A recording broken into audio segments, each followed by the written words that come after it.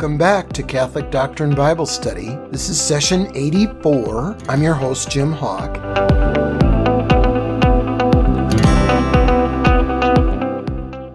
And in this session, we'll pick up on Romans chapter 8 and see how far we get in that. So once again, unless you're driving, please turn to Romans chapter 8. Paul's going to talk a lot here differentiating living life in the flesh, life for yourself, if you will, just thinking of earthly desires, versus living life in the spirit. And he's going to be very repetitive here, so we're not going to read all this to you, but we'll give you his general theme. At any rate, he starts out and says in verse 1, "Hence now there is no condemnation for those who are in Christ Jesus." And so I've heard some Protestants tell me, see, there's no condemnation if you're in Christ Jesus, and by that they think it means that you accept Jesus Christ as your Lord and Savior, which we certainly think, you must do. But we say that to be in, what does it mean to be in Christ Jesus? To love him, to obey him. And how do we obey him? Well, even Paul says that he can't. We saw in his rather long-winded bunch of verses in the last chapter 7. He says, I can't do what I want to do, and I want to do what I can't do, and so forth and so on, right? So we trust in God to give us the graces to deal with our penchant for sin, etc. And by the way, I included in the last handout, the handout for session 83, some verses that talk about salvation and, the kind of point against the idea, the Protestant idea, that you can claim that you're saved at a moment in time and that no matter what happens from that point on, you're saved, etc. And also how it is, how salvation works, how works work their way out, how works play into our salvation as part of it. Okay, so I think we've beaten that up enough. Take a look at the handout that is included in session 84. We're on 84 now. It's session 83, and you'll be fine. Okay. So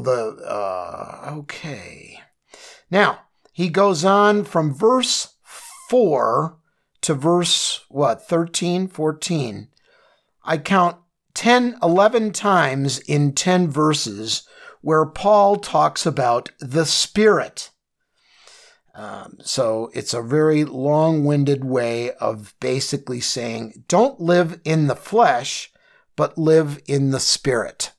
And he's, of course, talking about the Holy Spirit, which for some of us Catholics, we might consider the Holy Spirit as being kind of the Rodney Dangerfield or the red-headed stepchild of the Trinity, right?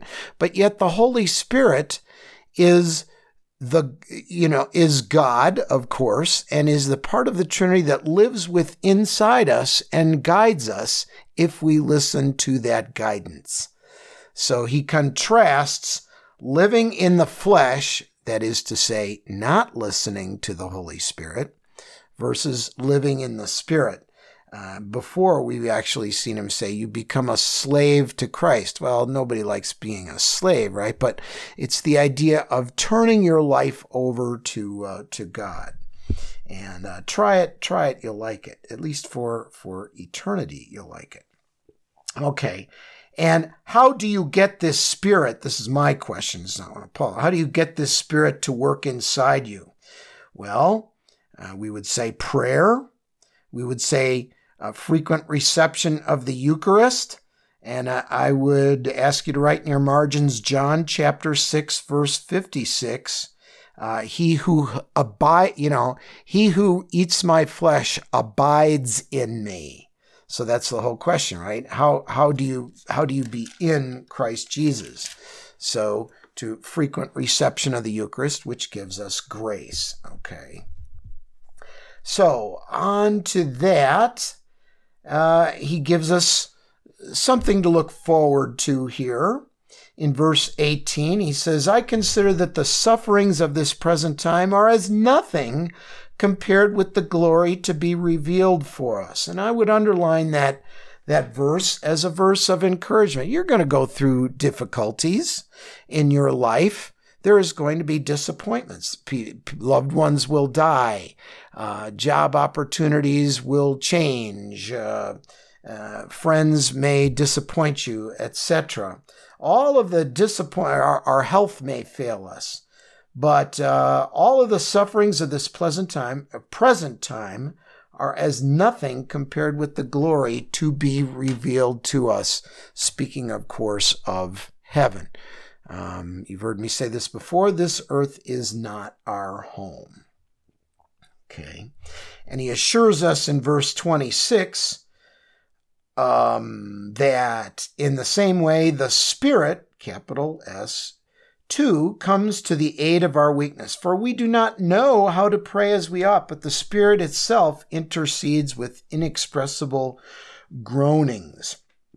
So listen to the Spirit. When you pray, ask the Holy Spirit to guide you in your daily life. Now, here comes a verse that I absolutely do not want you to quote at somebody's funeral. Okay? A little bit about myself. I had 2 identical twin boys, my wife and I did, and they lived about 2 hours or so, and then they both died. Their lungs were undeveloped, and they just didn't. They were not miscarriages; they were live births. We had to name them, etc. They died, and more than a few people came up to us at the funeral or shortly thereafter. This is when I was in the Protestant world, and they felt a need to share a verse with me. And the verse is the one that I'm about to read you, Romans 8:28. And they'd say, well, Jim, just remember this. We know that all things work for good for those who love God, who are called according to his purpose. And they would usually truncate that verse, and they'd say, we know that all things work for good for those who love God. And so that's supposed to make me feel better? No, my sons just died. I felt terrible, okay? And plus they truncated the verse. They cut it short. So if you happen to go to a funeral, don't feel the need to quote a verse to somebody. They're in sorrow. Instead of quoting verses to them, put your arm around them, give them a hug, say, I love you and I'm sorry for your loss. And then let them be. Give them some time for a week, 2, a month, whatever, and then take them out for a cup of coffee. But they don't want to hear Bible verses at a moment of loss like that. The other sad thing is that many of them would truncate the verse. Let's look at it again. Let's read the whole verse. We know that all things work for good for those who love God, who are called according to his purpose. Look at the last part of that, who are called according to his purpose. So all things work for good for those who love God, once again, who are called according to his purpose.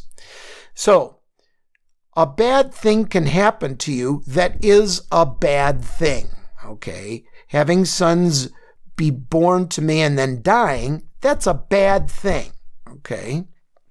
But we recognize that God has a greater plan that is far beyond our comprehension. It may be that someone who went to the funeral that day, because there was a funeral, perhaps they saw the need to confront their own mortality and get right with God. I don't know. But I do know that at my best friend John's funeral, I had a few words to say at the wake and whatnot. And I'm going to say maybe 5 or 6 guys that I was talking to afterwards said, I didn't really consider God as being somebody that I should have a relationship with until John was on his deathbed. And then as he was, as he was weakening in his last weeks, his friends would say, "What a tragedy is that you're dying as such a young man." And he'd say, "Yeah, it's not what I would have chosen, but the real tragedy would have been if I had died without recognizing that I needed Christ in my life." And he was kind of like, we've just had Christmas as I'm recording this. He was kind of like Jacob Marley to his other friends, Ebenezer Scrooge. He's saying, "Don't be like I was, be like I wanted to be." And, John started walking with the Lord later in life. Okay. So that's how something good can happen. If you're called according to his purpose, that doesn't mean that something, if you're living in the flesh, a bad thing works out necessarily to be a good thing. But God can use anything, even human tragedy, as a way to reach others. Okay, so that's what that means. So we move on in verse 29 of chapter 8. Here's another thing that's worthy of comment. Paul says, For those he foreknew, he also predestined to be conformed to the image of his Son, so that he might be the firstborn among many brothers. So what word in there leaped out at you in that verse? To me, it would be the word predestined. Well, I thought we didn't believe in predestination as Catholics, right? We think that's like a Presbyterian thing, a Calvinist thing, right? Well, to be clear, we know that God, who is all-knowing, he knows what choices you will make. So he foreknows that. That word is in there as well. And so, but there's always a tension there, isn't there, between God's sovereignty and a human being's free will, right? He gives you free will, and he wants you to love him and to follow him, but he's not going to make you, because then you'd just be a little robot. You wouldn't really be a human being, and it wouldn't really be true love of God if you didn't have a choice to love him. Okay, so in a sense, we do believe in predestination where it is of a positive nature. Where we differ from our Calvinist friends is we don't believe in negative predestination, where they would say God makes some people with the intention that they go to hell. And there's no way that they're going to work their way, or I should say find their way out of that. Okay, which to me, I'm thinking, well, okay, if I'm predestined for either heaven or hell, I don't think I need to try very hard, because my fate's already been sealed. It's like playing a football game and the score is 62-0 in the second quarter. Why try, right? Because either you're going to win the game, or you're on the top side of that 62, or you're going to lose the game. So to be clear, we do believe that God foreknows the choices that we're going to make. But that is not the same as a double predestination, where he predestines, he says, I want this guy to go to heaven and that guy to go to hell. God did not make anybody for the purpose of them going to hell. And later on, we'll see, not today, we'll see some verses that will substantiate that. Okay. By the way, the Calvinistic idea of double predestination, that didn't, once again, another 15th century, 16th century heresy there. And Calvin, as with Luther, missed the first 3/4 of the history of Christianity with an idea like that. Okay. So, here's a verse to live by, verse 31. What shall we say to this? If God is for us, who can be against us? Exactly. Live that way, you know. I mean, other people will be against you, but they're not God. It kind of speaks for itself. Sums up in verse 38 at the end of the chapter. He says, I'm convinced that neither death nor life, nor angels, nor principalities, not present things, nor future things, not powers, not height. He goes on here, as Paul is wont to do. Nor depth, nor any other creature will be able to separate us from the love of God in Christ Jesus our Lord. And again, some of our Protestant friends will say, see, this is an idea of once saved, always saved. Nothing can separate you from the love of Christ Jesus our Lord. To which we Catholics would say, we totally agree with that verse. Nothing can separate you from the love of God in Christ Jesus our Lord. Nothing can do that except what? You. Okay? No one else can tear you away from God, but you can choose to walk away from God. And that is why we as Catholics say you must persevere. Again, take a look at some of the verses that I sent along with the written portion, the handout, if you will, from session 84, and I think that will make it even more clear. Another thing that was even more clear is that we're about out of time here, so we covered chapter 8. So let's go to the Lord in prayer. In the name of the Father, and the Son, and the Holy Spirit. Dear Lord, we thank you for this Holy Spirit that Paul goes on and on and on about in Romans 8. And help us to recognize that the Holy Spirit lives inside us and is willing to guide us, to point out the way that we should go, to point out ways that we can be serving, to point out ways that we are failing. And Paul thought it important enough to talk about the Spirit versus the flesh, to mention the Spirit 11 times in 10 verses.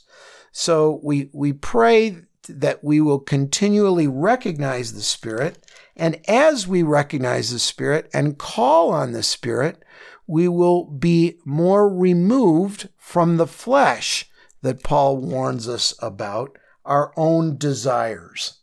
And we thank you that all things, as you said as Paul says in Romans 8:28, that all things do work for good for those who love God, who are called according to his purpose, your purpose, God, not ours. So that is our goal here, the reason why you put us on earth, and we're so thankful for this, is to be your arms and legs and bring others towards you. So give us that strength. We ask this in the name of the Father, and the Son, and the Holy Spirit. Amen. Okay. Well, as always, I welcome you to email me your questions and comments at jhcatholicbible@gmail.com. And until next time, when we pick up on chapter 9, I look forward to your joining us again on Catholic Doctrine Bible Study.